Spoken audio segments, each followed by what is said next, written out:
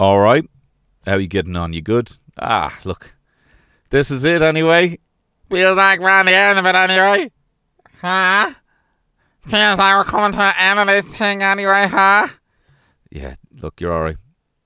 This bearded woman today touched my son. Touched my son's foot. She stopped me and she's like, and I kind of felt bad. I was like, I'm assuming you're vaxxed. You know? I was walking around. He kicked off his socks as per. Yeah. He's always kicking off his socks. But then she touched his foot, and I was like, oh, whoa, fucking rum tum tugger. What's you fucking going, bearded woman? And then she goes, he's beautiful. And then she goes, do you know what's not beautiful? And I was like, oh god, here we go. Her 13 dogs were locked in a fucking shed, and 3 of them died.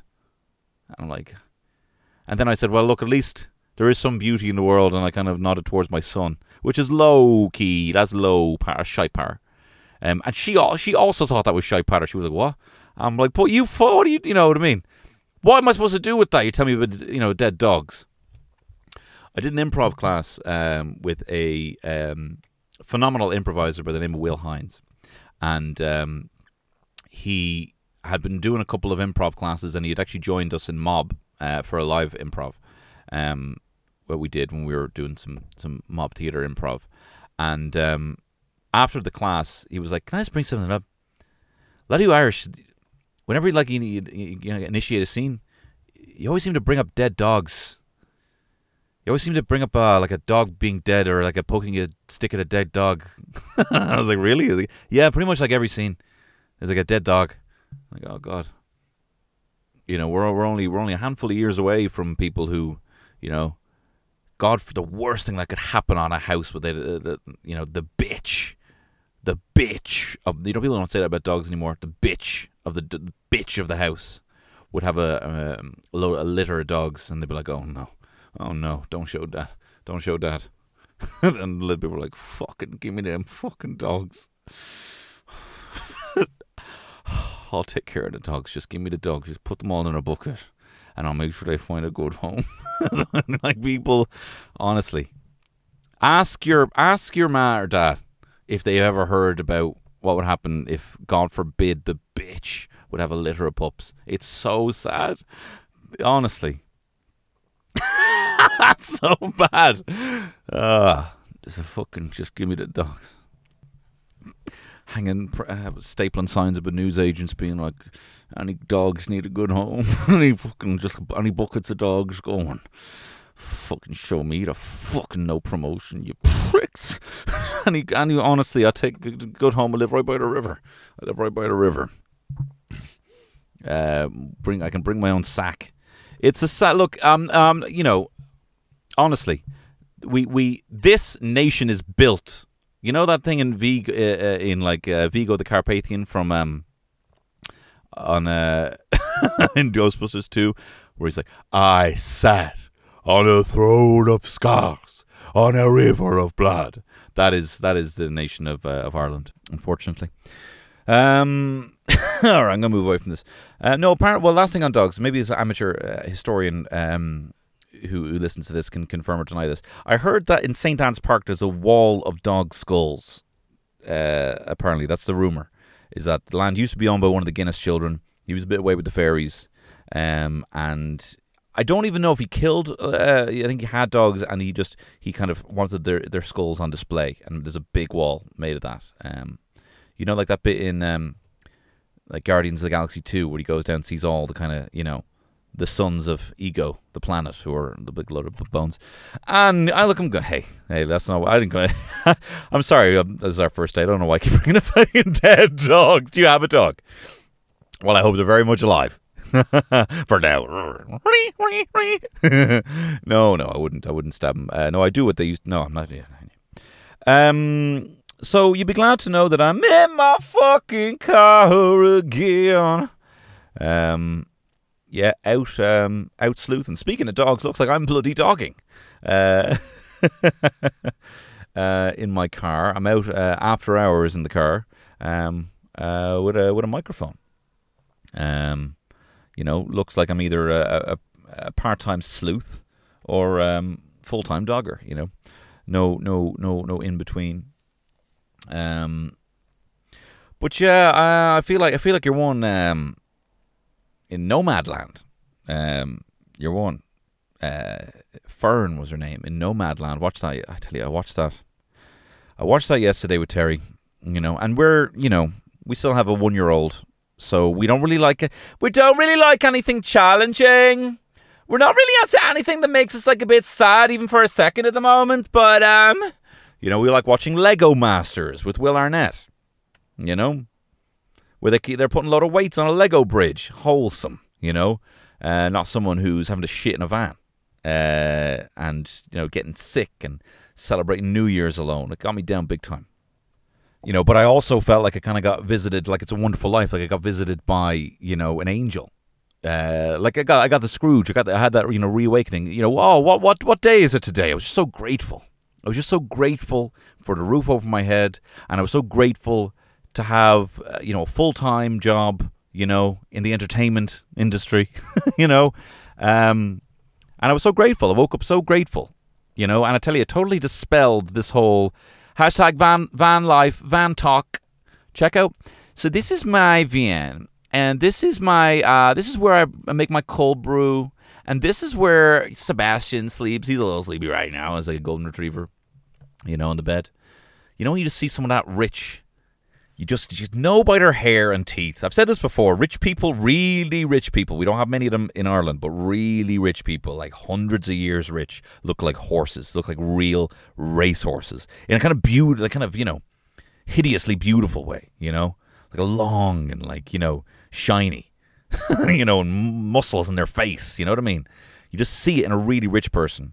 Someone with hair that nice, they may as well have a little Sims diamond over their head. It says billionaire. Do you know what I mean? My dad's an oil baron, And that's the thing that I never say. It's always like, here's the top 5 things I wish I knew, or the top 5 things you're going to need to start van life. And it's like, number 1, storage, And none of them are ever have a billionaire father. There's never any of the, but I can just tell. You know what I mean? And we don't have many of them, thank God. And the people that are, or even getting there, they out themselves so much. They almost don't seem comfortable in Ireland, being that rich. They're like, oh my fucking hell, this is a bit ropey. This is a bit ropey, because the whole energy of Ireland is the antithesis of that. Bono had a great told this parable on Conan O'Brien, and as you know, I love Bono, but he was kind of talking in defense. He was talking in defense, this is how much of a legend he is, of the people who hate him. Being like, just the thing about being Irish, He's like, tells this parable of there's these 2 men, tilling a field. I clearly don't know what about. I'm not fucking one of them, right? There's 2 men working in a field, an Irishman and an American. And they are working, they're dirt poor. And they're walking home to their homes after a long day's work, and they walk by this hill, and on top of the hill is a big mansion. And the American says, one day I'm going to live in that house. And the Irishman says, one day I'm going to burn a fucking house to the ground. And that's the difference. The Americans believe in the idea that you can just work your way up and get to anywhere, and the Irish people are like, anyone who's up there is not my fucking cup of tea at all. You know what I mean? I tell you what is my cup of tea, though. The sponsor of this week's podcast, the Dubliner Irish Whiskey. Look, at this stage, you know everything there is to know about the sponsor of this week's podcast, the Dubliner Irish Whiskey. You know that they are a cool brand. They're a fine brand and a fine bunch of people. You know their cool, weird folklore history that may or may not be real. You know that they're a young, hip, in spite of all that shit I said previously, distillery out of the heart of the Liberties. You know this. And you also know they make a fine-ass whiskey. From the tipple on my tongue, that's a fine-ass whiskey. They may be hip and a little young, but they're a fine-ass whiskey. That's not too bad from off the top of the dome. But in being a cool, disruptive distillery, you also got to do a couple of collabs now and then. And they got a great collab now with Rascals. They've done this a couple of times with Rascals Brewery. But now they're doing a new beer cask range, and this one is the Smoked Stout. So as you know, the Dubliner, what they like to do sometimes is take their fine-ass whiskey, put it in a different barrel, age it for a little bit, give it just a hint. Never too much, never too much, never too much, but just a hint so it can add to your drink, add to your cocktails. And in this case, they have a smoked stout flavoured whiskey. So it gives you the hint of peat that you might be after. If you're after kind of a smoky whiskey, but you don't want it going too far, you don't want to be like, oh my God, where am I? Bord-na-Mona Gardens? You know, if you don't want to go too far, I highly recommend check out this smoked stout Rascals infused beer cask series that they have going on. Go to the dld.ie, get yourself some whiskey, and do check out some of the new beer casks. There's more coming up. I can't say more about that, but there's more coming up. And also, look, whether it's collabing with breweries or collabing with artists, yes, they are also fostering the arts here in Ireland. No, do check out, they do a cool project with Tebby Rex, doing a modern take on the old triangle, and it's actually class. Check it out on YouTube. But enough about them. Let's talk about me. Enough about the Eurovision and all that stuff. Look, I didn't want to do any research for this pod. I did 5 episodes talking about the Eurovision, whether it's on this main feed or on the Patreon. I don't want to talk about that. I don't. One last thing I'll say on the Eurovision. What was the name of your man who ended up coming last? What was his name? Neil, was it? Neil Poix, was it? No, I'm not having a go. I feel for him. I actually like the song. The highest compliment I can give it is I wouldn't turn it off. And some of the other songs I would have turned off. No, I felt for him. So yeah, I don't want to talk about the Eurovision anymore. I want to talk about me. And I put the feelers out, guys, to people on my Patreon to ask me questions about myself. And here I am, fulfilling my ultimate fantasy of talking about myself to a large audience. So this is fantastic for me. So here, an old school Q&A pod on the Tony Cantwell Shit Show. It's Tony Cantwell Shit Show.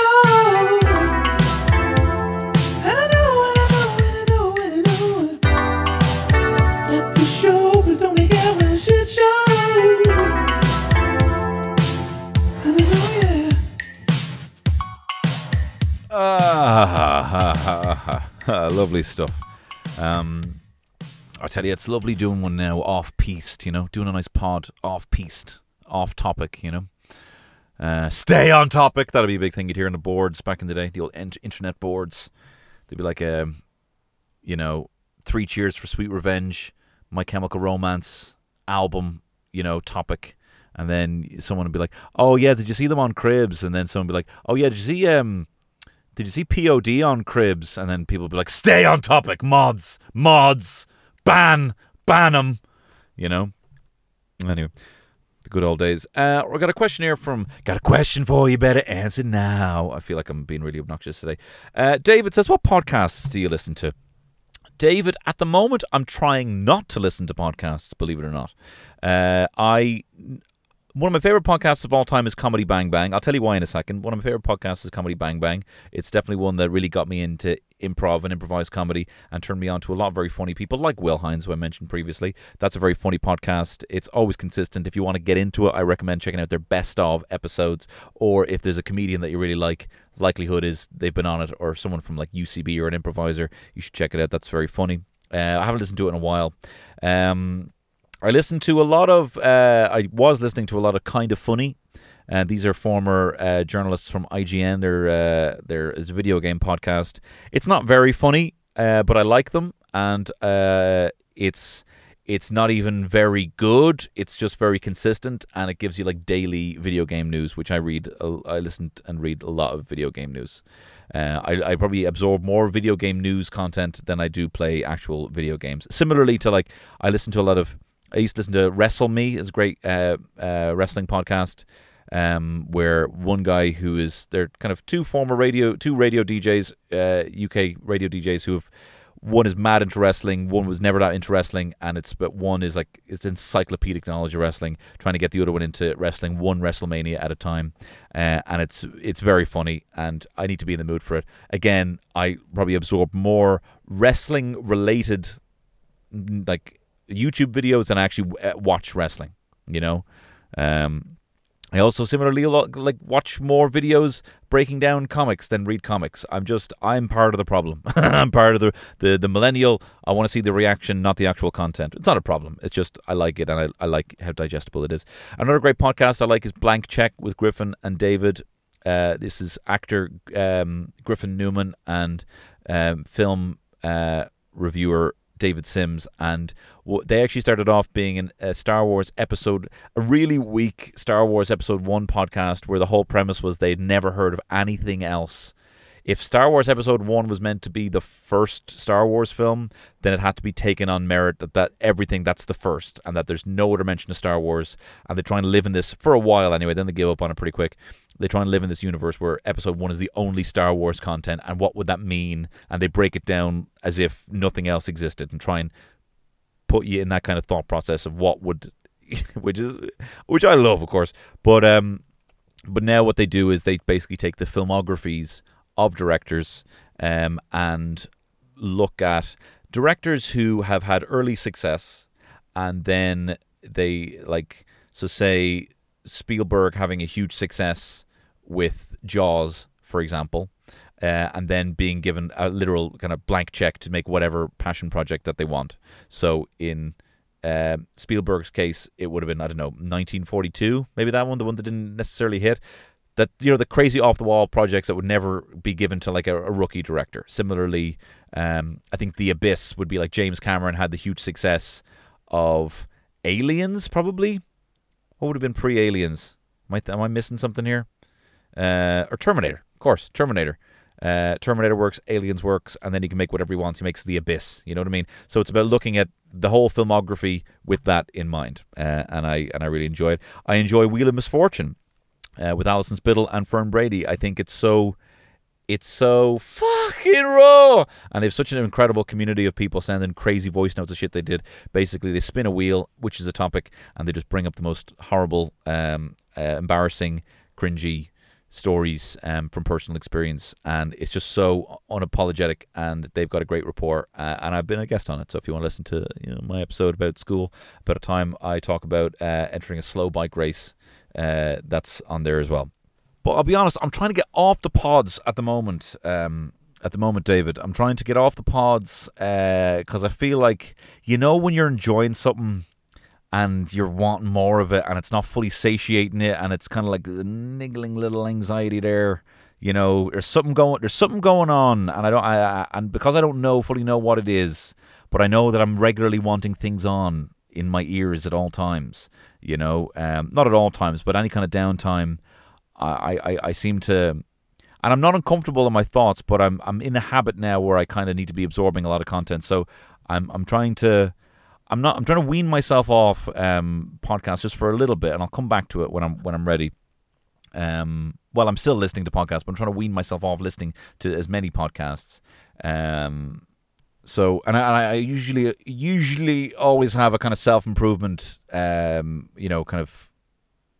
audiobook on the go. I always have a kind of self-improvement one, a fiction one that I barely read, and then kind of I normally have a kind of non-fiction.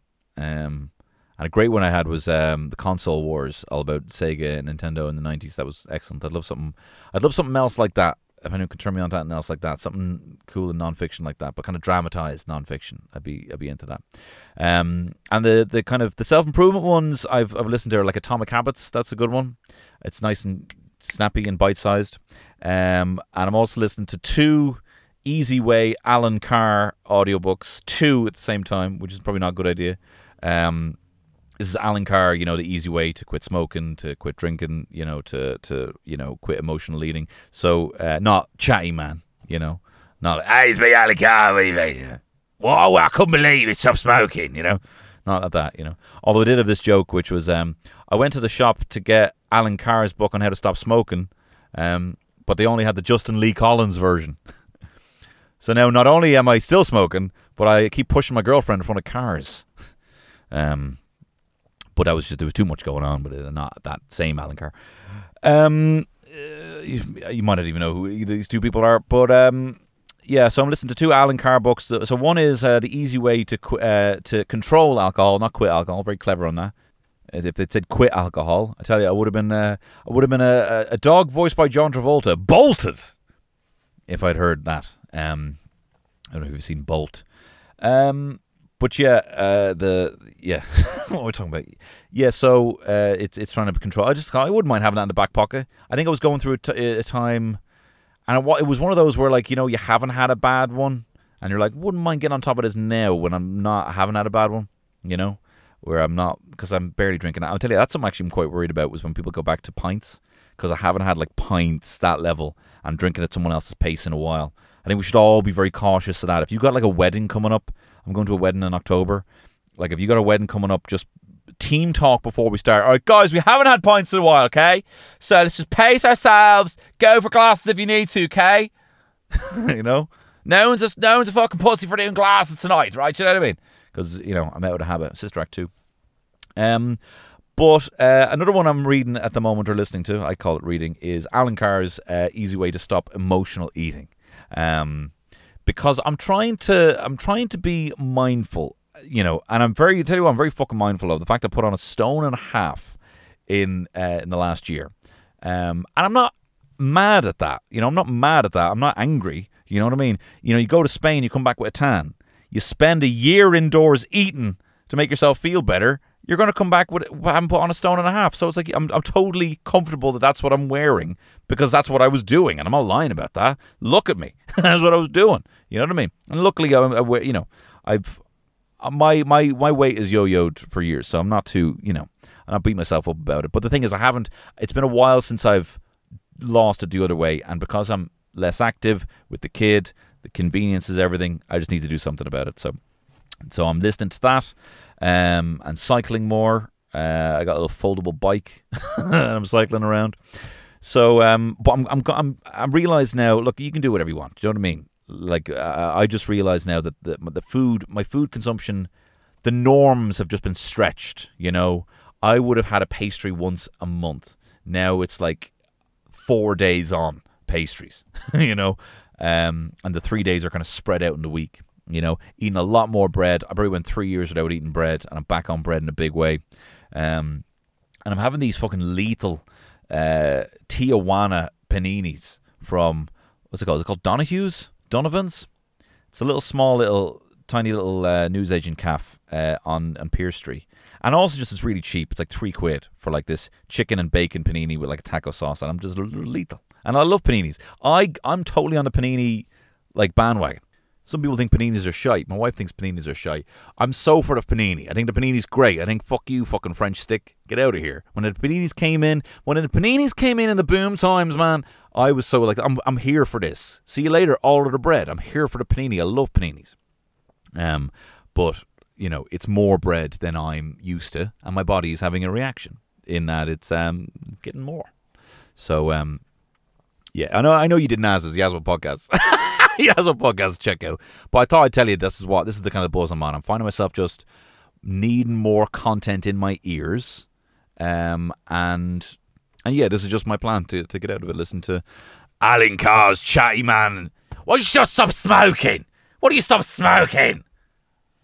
Anyway, you didn't ask that at all. Okay, next up, Oisin Flynn says, what's your favourite pub? Also, can Superman outrun the Flash? No, the Flash is faster than Superman. I think that's actually been established many times. I'll tell you what pubs I'm most looking forward to going back into. The Long Hall. I love the Long Hall. I just love the decor. I love the fact that it looks exact same as it does now as it did when Phil Lynott was in there in the music video for Old Town. It reminds me of the Comet, even though I've only been in the Comet like twice in Santry when I was like 8. You know, you run in. My auntie lived around there. Go in there, get like a pack of King. And I kind of like that kind of, just love that kind of fucking, just give me the old boozer, you know. I tell you, if you can get the old Snug in Bowes, I don't know if there's a better pint experience on earth. You know, right by the bar. That's a quality spot. I'm a big fan of, you know, I know Guinness Advisor only gave it a 6.5, but Grogan's, man, I miss Grogan's so much. I miss standing outside Grogan's. I miss freezing my arse off. I miss seeing so many people going in, getting their bits, whether it's Christmas or whether it's not. Yeah, I just love standing outside Grogan's, chatting shit to people. You know, sitting, just wrapping up, you know, and or just being inside, getting a nice burnt toasty. They're always burnt, and I love it. It makes me so happy, you know. Yeah, I'm looking forward to the boozers being open. In fact, I got a great suggestion from Ben Clifford, associate producer of this pod, for a kind of best pubs to coincide with the relaunch. Maybe I'll do a little pub crawl. Maybe do a little audio pub crawl. Terry, it's my job. I have to go to the pub crawl. All right, next one here. What we got? Dara McIntyre. When will you perform in Vicar Street, Dublin, Ireland? Well, Dara, watch this space. Look, something really cool is happening. I can't say anything right now, but something cool is happening. Yeah. James Cahalan, what was your scaldiest gaffer?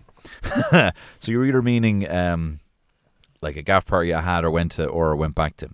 I've been very lucky in that my friends have been always very hospitable. I've always had friends who have welcomed, me back, so it's never been like too random. But I've been to a few random gaffers, and I tell you, the scaldiest gaffer I was ever at was went back to this gaffer. And look, I'll be fairly candid, right? They're you would swear that the place was hosted by the fabulous Mr. Mistopheles, the amount of meow meow that was going around. Honestly, there was like people just doing so much meow meow, meow meow, bath salts, and and look, I haven't touched the stuff since since the New Amsterdam days. I don't know if you know this if you're young, but there was a time at about 2007. 2006, 2007, where there was a head shop boom in Dublin. I'll do a podcast on it at some point, where you could literally buy legal drugs that were arguably stronger than illegal drugs, and you would buy them in a hatch, and you could buy them 24 hours a day, and it was a horrible time. So this was years after this in London. Now I was fucking drunk. I was just really shit-faced drunk.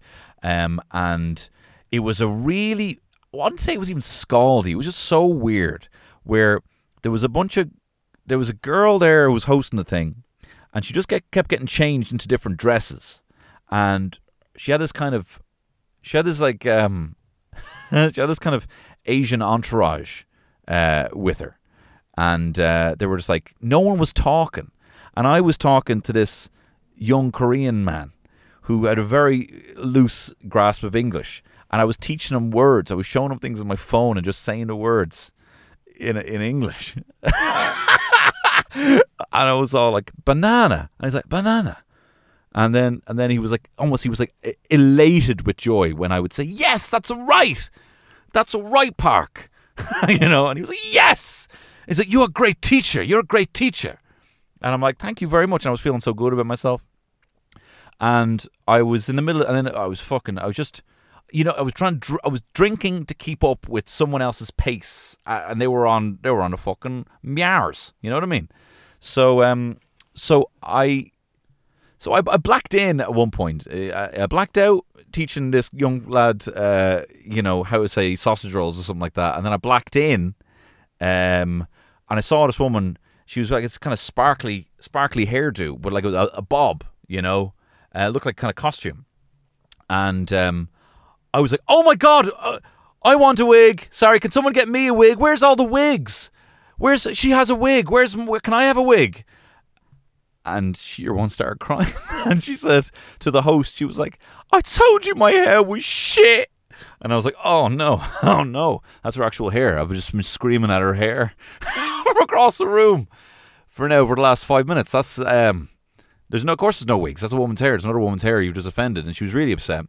And you know what? As like a 33-year-old man, now I would have like left. You know what I mean? You'd like, oh, I'm so sorry, but of course, being like 23, I stayed there for another 3 hours and just didn't talk to her. You know what I mean? That's what you do. You're your 20s. You're like, I'm a grown up, but I'm still not going to be able to actually apologize or do anything about this. That's actually awkward and weird, so I'm not going to do it. So that was very scaldy. That was a very fairly scaldy one now, to be fair. Paul S. asks, what was the GOAT primary school lunchbox contents? Look, I don't think you can top the traditional tuck shop meal of, crisps, can of Coke, and a bar of chocolate. So me would be a can of Coke, Banshee Bones, and a Mars bar. And we had a mate, Ozzy, and he always just had cash. He always had a shitload of cash. And he would buy, I'll tell you, the metabolism of being a preteen. He used to buy about 6 Mars bars, and he had this big leather jacket, and he would just stuff them all in his pockets. and there was a whole thing you had to do in school. Where in my school was that like they'd ring the bell twice. The first time was to freeze on the spot, And of course, we all went full fucking Truman Show, be like acting like we were in the middle of walking across Abbey Road. Huh, for us, the first bell. And then the second one was then you would walk to your line and go back in. But the whole thing was like freezing on the spot. And you weren't supposed to do anything after you froze. You were meant to freeze exactly where you were and then go into the next one. It's actually insane. We're all there in our grey uniforms freezing to the spot in the response to this bell. So the bell, I remember one time the bell rang and you just heard this like rustling. You could hear it outside. And I looked over to Ozzy and he's just taking a bar out of his little breast pocket and takes a bite out of it. And the principal ran over and he was like, okay, come on. And he takes it off him. And Ozzy's like, all right, fine. And he walks away. And the second bell hasn't rung yet. And you hear rustling again. And Ozzy takes it out of his other pocket and takes a bite out of it. And then the principal went back. And you know when teachers are kind of being like cool, being like, look, I can go all day. But they're not prepared for what's to come. Because then he walked away with the other bar and rustling again. 6 times. 6 different Mars bars he took out from various pockets and just cool as a fucking cucumber every time. So he probably had, and the bites were getting bigger, of course, because he knew they were going to go, you know. And I just remember it was the most baller thing I'd ever seen. Was this 9-year-old eating 6 Mars bars. And I remember there was one, my ma worked in a tuck shop, and it was very sweet. She did it so she could see us at lunch, you know. Like, literally only saw her for like 5 seconds, and she just gave me like a little sweets and it'd be on the way. And it was so sweet she was there. Never thanked her for it. And I won't, unless she hears this. So she worked in a tuck shop, and I remember that there was a young kid went in, and penny jellies, you know what I mean, like penny. So he went in with £1, and he bought 100 jellies. And this woman who worked there, one of the mams, because all mams worked in a tuck shop, gave him 100 jellies, like a basin of jellies, for the £1. And it was like, no, there wasn't much jellies left. And she was like counting them all up, you know, like counting up the 100. And like, to this child, like this tiny, tiny child, was like, he gets 100 jellies there. And she's like, okay, that's fine. 1, 2. Gave him 100 jellies.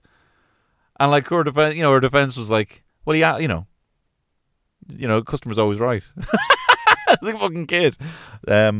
So that was, I think the goat meal. I mean, I couldn't fathom that better, unless it was like, I don't know, unless it was something mad, like, you know, someone would surprise you by having like American candy or something like that, you know. But I'd be happy enough with, you know, Mars bar, Banshee Bones, can of Coke, maybe a tangy just for the buzz, you know, keep you going. Roy the Rovers, keep you going over till, you know. And I realize this now. My wife's pointed this out to me that, you know, like I used to go on my way to school. I would stop by Centra and I would get 4 apple Latisse squares, and I would get a litre of apple juice, and I would eat all the Latisse squares and drink the full litre of apple juice.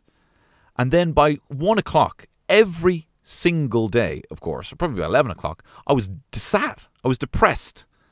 I was uncomfortable in my own skin. I never once, and I still seldom do, this is something that's new for me, linked my mood with my diet whatsoever, or how I could focus, or my need to talk, or my need to be jittery, or anything like that. Never once linked my food intake into that. You know, and I'd rather not know, to be honest. Thomas Doyle asks a question, and it's a great question. Who's the absolute worst person you ever met? Like, after a few seconds in their presence, you just thought, fuck this prick. You don't have to name names, but just any mad stories of that kind. I mean, like, you know, what kind of prick are we going for? You know, someone who's kind of like fucking highfalutin, you know, acting like they're trying to put you down. You know, you got some people you meet, and they're like, they crack a joke, and you might give them a courtesy laugh, and then you crack a joke, and they just stare at you, and like, yeah. Well, you know, like dead-eyed, you know, sort of like, you're like, you know, people just don't laugh, don't even out of courtesy laugh, and they try and say something like shocking to kind of like, you know, get your attention. You know, like, yeah. But then you end up actually just, if you talk to them for like 5 minutes, you know, he seems to like warm their cold heart, and they end up just being sound. You know, those kind of people who just stare dead, like, yeah. What do you think of that? You know what I mean? But I don't know. I kind of have this kind of built-in empathy, just because I've always tried to find a balance in like why some people have good things and other people don't have good things. I've always tried to figure out an empathy. So if someone has a really good thing, like that I want, you know, like say someone has, obviously I was the first person in Ireland to have Pokemon Blue, and, listen to a previous pod if you want to hear that full story. But it being the first person Pokemon Blue, if someone else had been the first person Pokemon Blue, I would have been like, oh shit, well, I didn't know he's terminally ill. Must be terminally ill. For him to have something that good, then it's a real shame. He must be terminally ill. You know what I mean? Always trying to find some sort of balance to balance out the fact that, because, just me getting a present for my brother's birthday, I always had to have some sort of way of figuring out the balance of why I didn't have something because I was spoiled, right?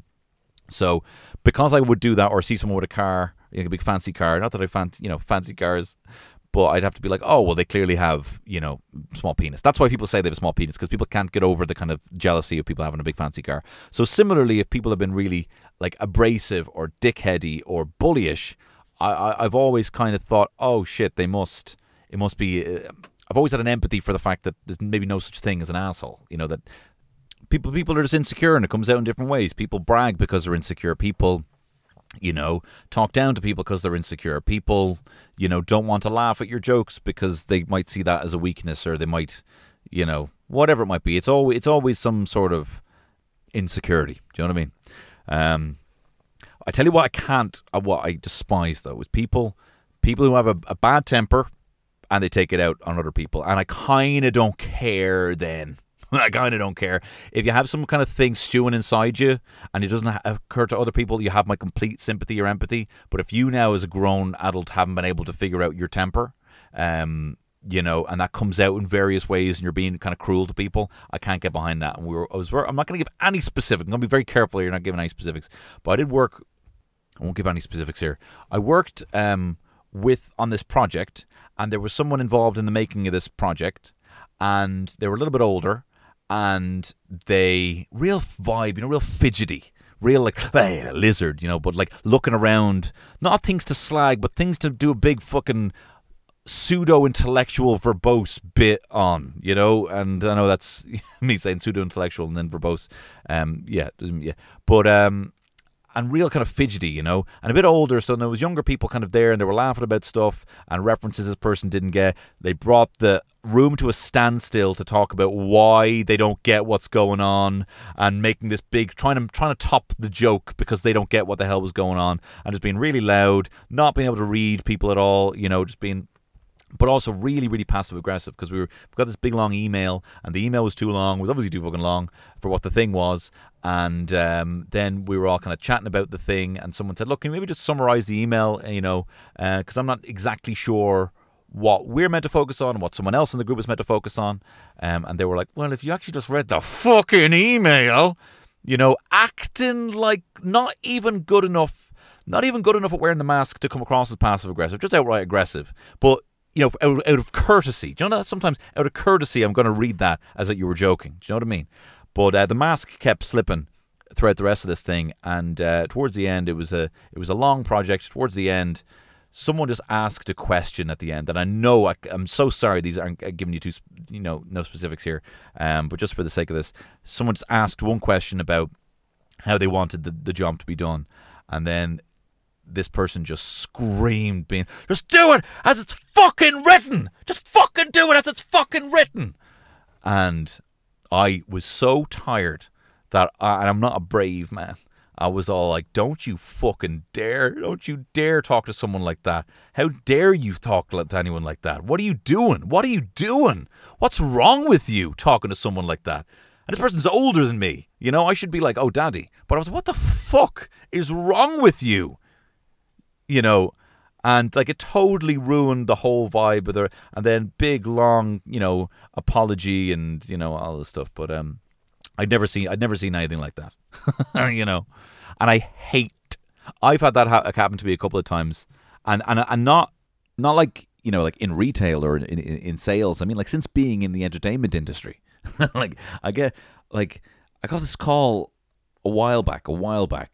About, and again, I can't risk going into specifics, and someone just calling me absolutely flustered because, they forgot to do something, essentially. Something landed on their desk, they forgot to do something, and they were asking me if I could do something for them, do a bit of work for them, and I wasn't booked in to do anything for normally require a bit of notice, and it's not like a live thing. It's not like it was like a live event that I wasn't showing up for, something else. And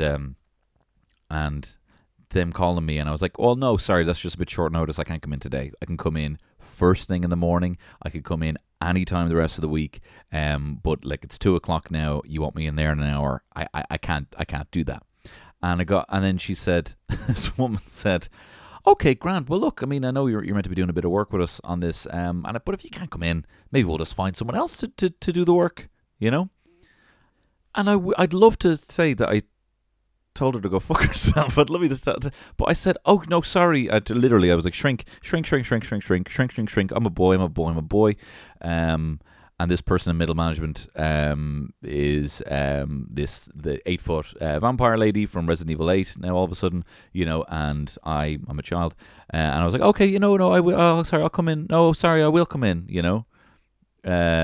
Just them kind of passive aggressive. Is this a joke? If it's not a joke, you're an asshole, and I'm shocked by this. You know what I mean? And so I did. I went in, and I was like, I'm never doing this. I'm never doing this again. Again, I'm the luckiest man. Fell into a barrel of tits. I'm the luckiest man in the world. But I am not. I'm not taking any. Like literally, honestly, the stress from the young fella today, not being able to shit and missing his nap. Like I'm enough stress. I'm enough stress because you someone in your office is passing the buck. You know what I mean? So I was like, no, it's fine. Like if you're gonna sack me, you're gonna sack me. I mean, I'll go over your head about it. But if you feel the need to try and do a weird little flex here, that's totally fine. And I have no real issue with that. At least I'm trying to.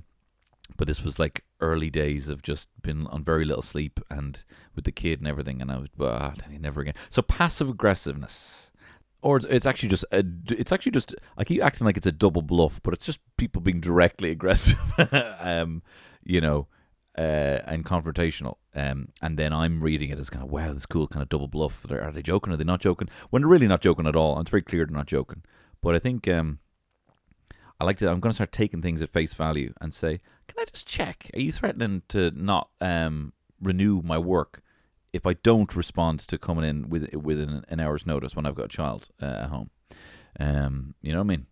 Just shine a big old calm light on it, like dogging. Okay, next question. What's your best piss story? Ant and Mad happen. Ridiculous location next to a celeb. My dad pissed next to Mel Gibson before. He talked about it a lot.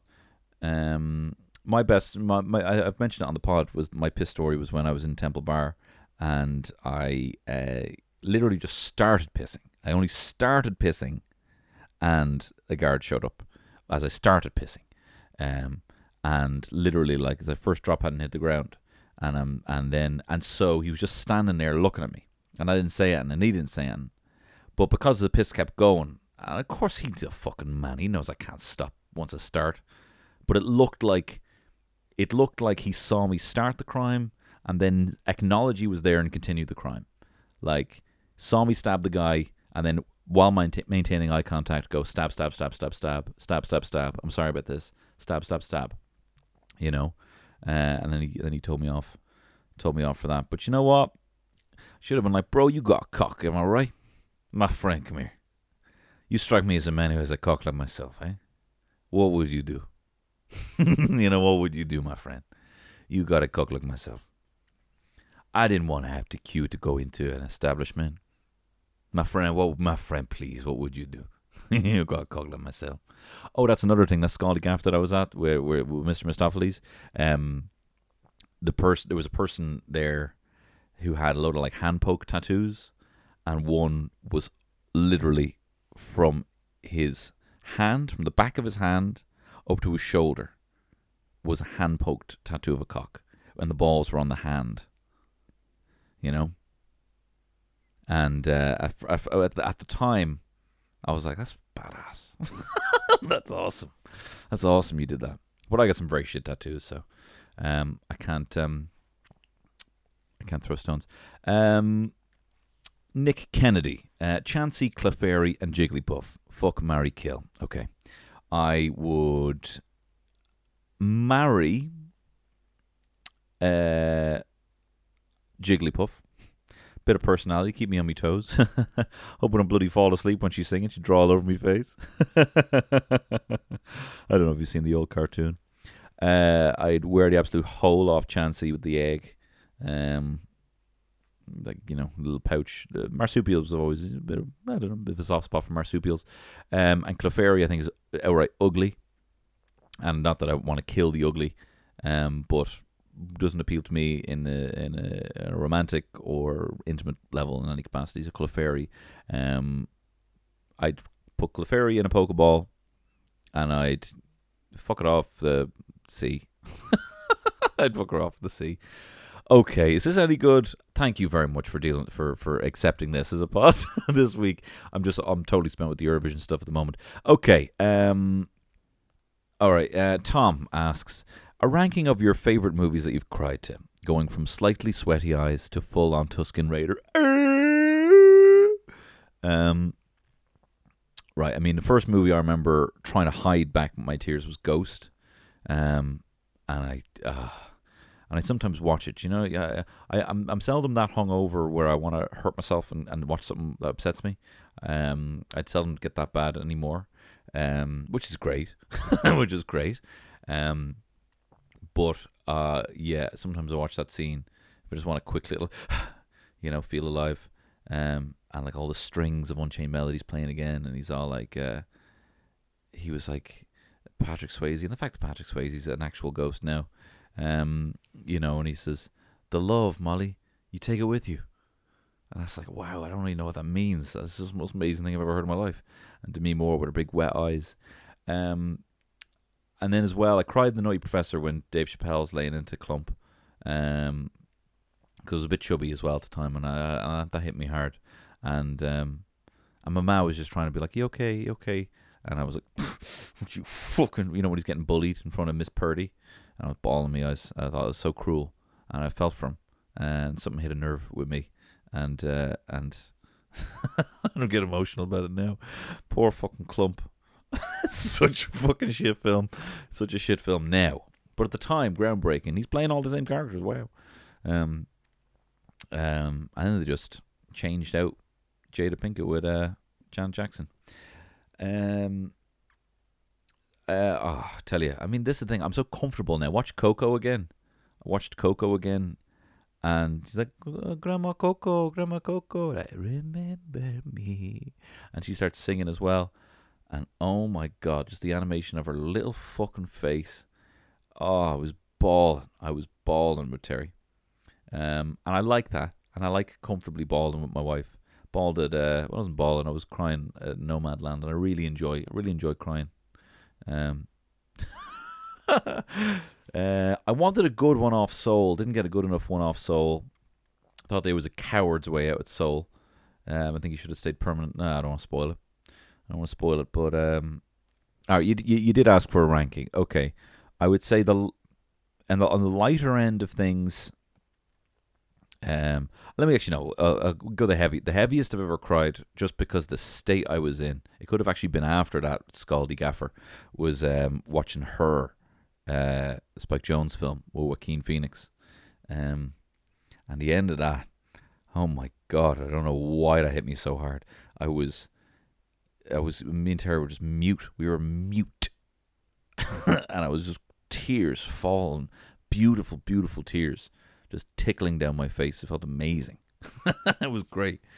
That was probably the hardest I've cried in recent memory. Ghost is the hardest I've cried, and I was just like, I was inconsolable. E.T., I was like, fuck off home, you ugly twat. Get out of here, you loser. Stadia. Giving me nightmares. Giving me thinking that you're chasing me up the stairs. You know, piss off. You know? So yeah, the heaviest Lion King at the time, I was like, it was incredulous. I don't believe it. What are you talking about? Dead. And then eventually Timon. By the time I kind of came around to the idea, Timon and Pumbaa were there, and I was like, oh, here we go. It's fine. I don't think I cried too hard at that. Yeah, Ghost and Her, for whatever reason, are probably the two I've cried the most at. Up, I, I just had never seen that and so sad. Like, I don't think I'd ever seen that sad. The other ones are like kind of beautiful goodbyes and things like that. But Up is just outright sad. And is this any good?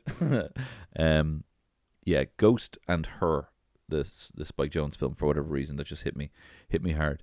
Ian Clean says, "You ever been in a fight? I want to see some real scars. You ever been in a fight?" No, he says, "Have you ever been in a fight?" Yeah, I used to get in so many fights. I used to get in too many fights. I think that, but I've hung up my gloves now. I realize I'm very bad at it. I've said this before on the pod. I honestly think, I would not enter a crochet tournament to say, with my life on the line, or I would, where if I lost the crochet tournament, I'd have my head kicked in. I would never do that. So I don't know why I would ever enter a fighting tournament of all my skills. That would not be one of the strongest. So I would not. So, you just got to view it like that, You're now asking me to compete in this sort of competition. And it's a fighting competition, and you seem really eager. Do you know what I mean? When it's like a kid runs up to you in school being like, "Do you want to play Top Trumps? Do you want to play Marvel Comics Top Trumps?" And I'm like, "Are these your top trumps? Obviously know these top trumps. You're very enthusiastic here. No, you're all right, because I think you're going to win." It's the exact same thing being like, "You want to fucking go?"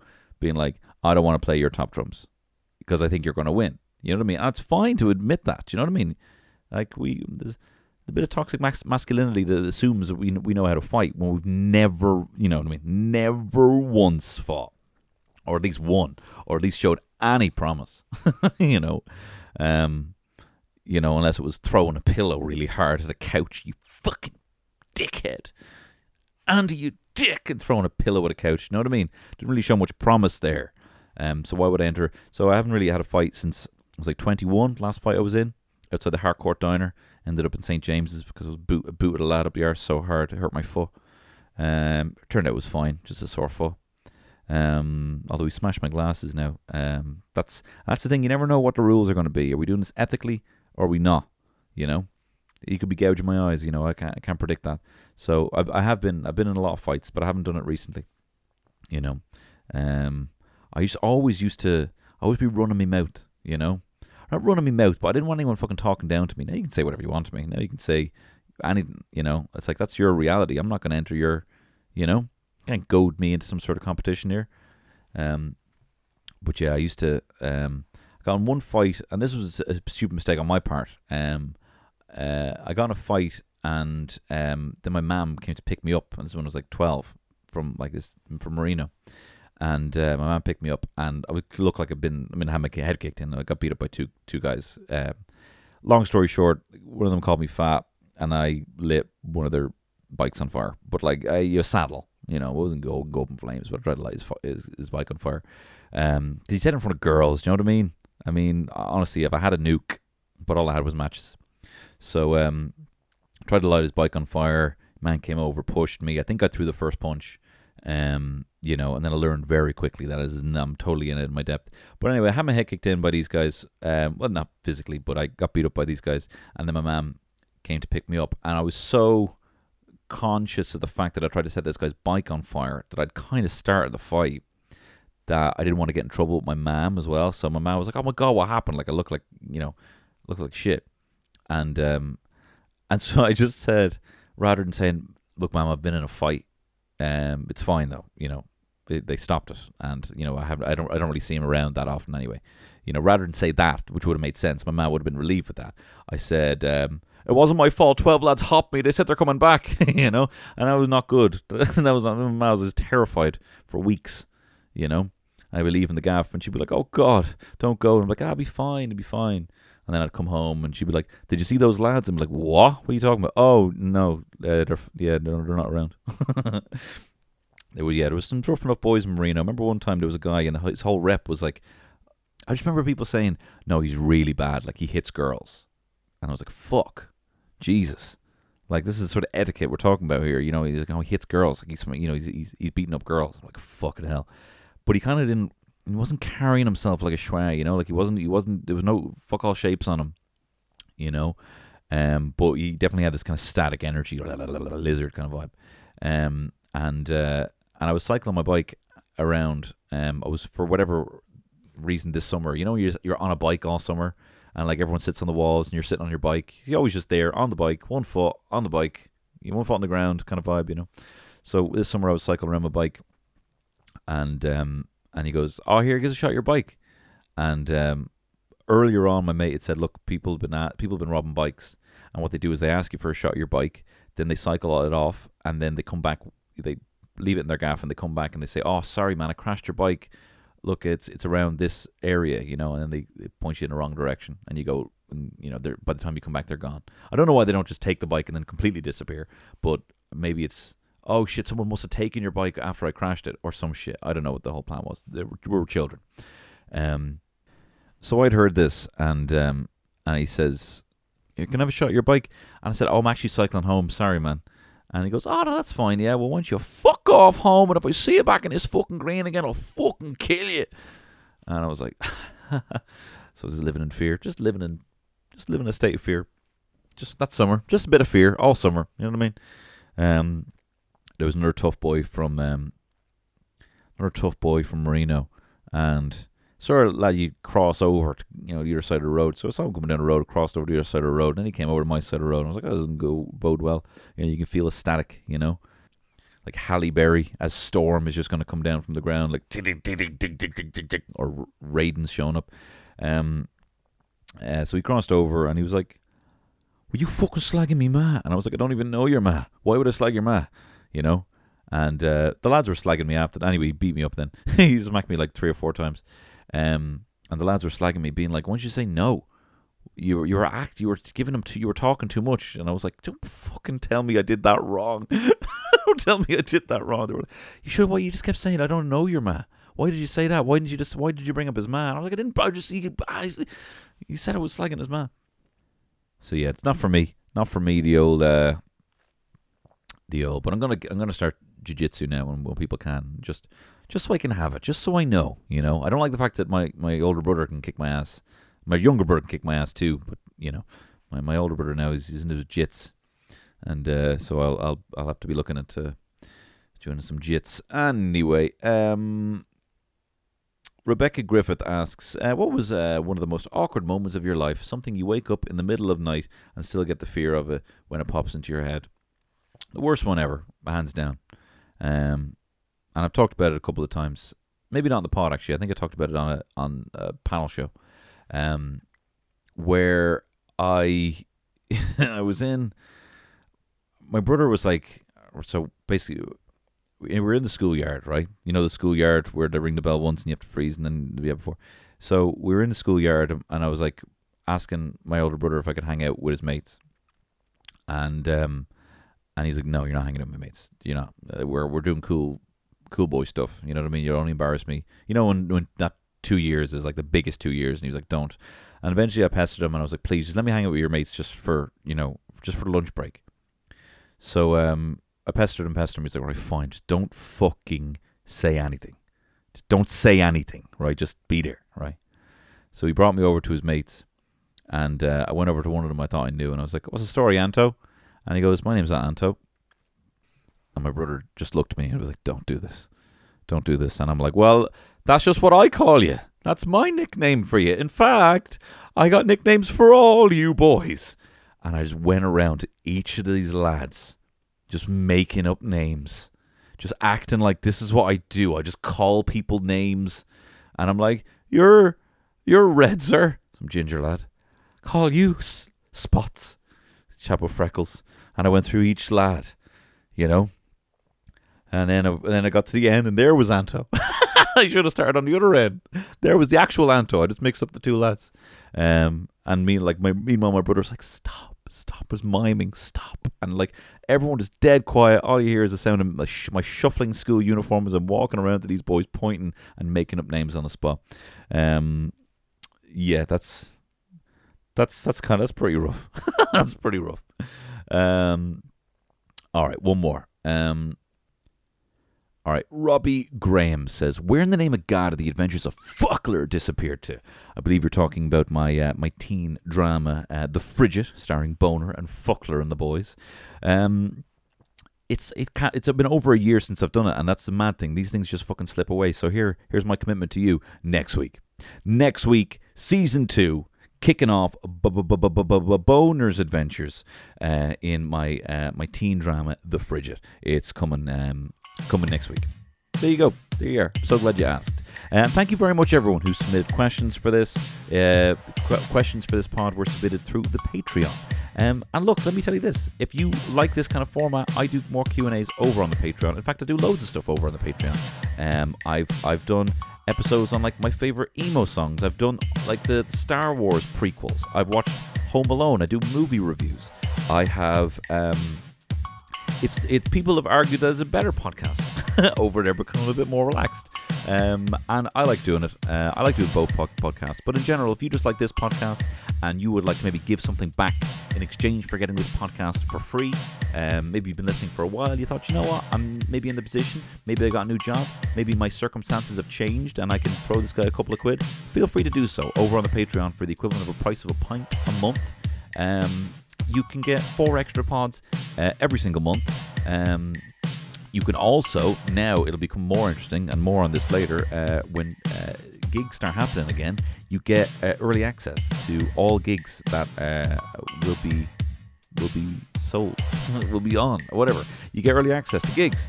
You get early access to merch, all the merch that I put out recently, which I'll be doing more of. I'm going to be doing that on a kind of seasonal basis with different things from the pod. You get first dibs on that. You get first dibs on everything because I love you. I love you anyway, but I love you if you're over there as well. And because you've been generous to me, I want to be generous to you. So, but also I want to thank someone who's been generous for this pod, the Dubliner Irish Whiskey. Go check out their new Rascals Smoked Stout beer cask range over on the DLD.ie, and check out their L Triangle on YouTube. It's pretty good.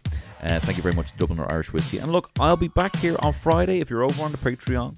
But if not, I'll be back here with Fuckler and the boys. Why not? Next Tuesday. And I'll see you then. All the best. Bye-bye.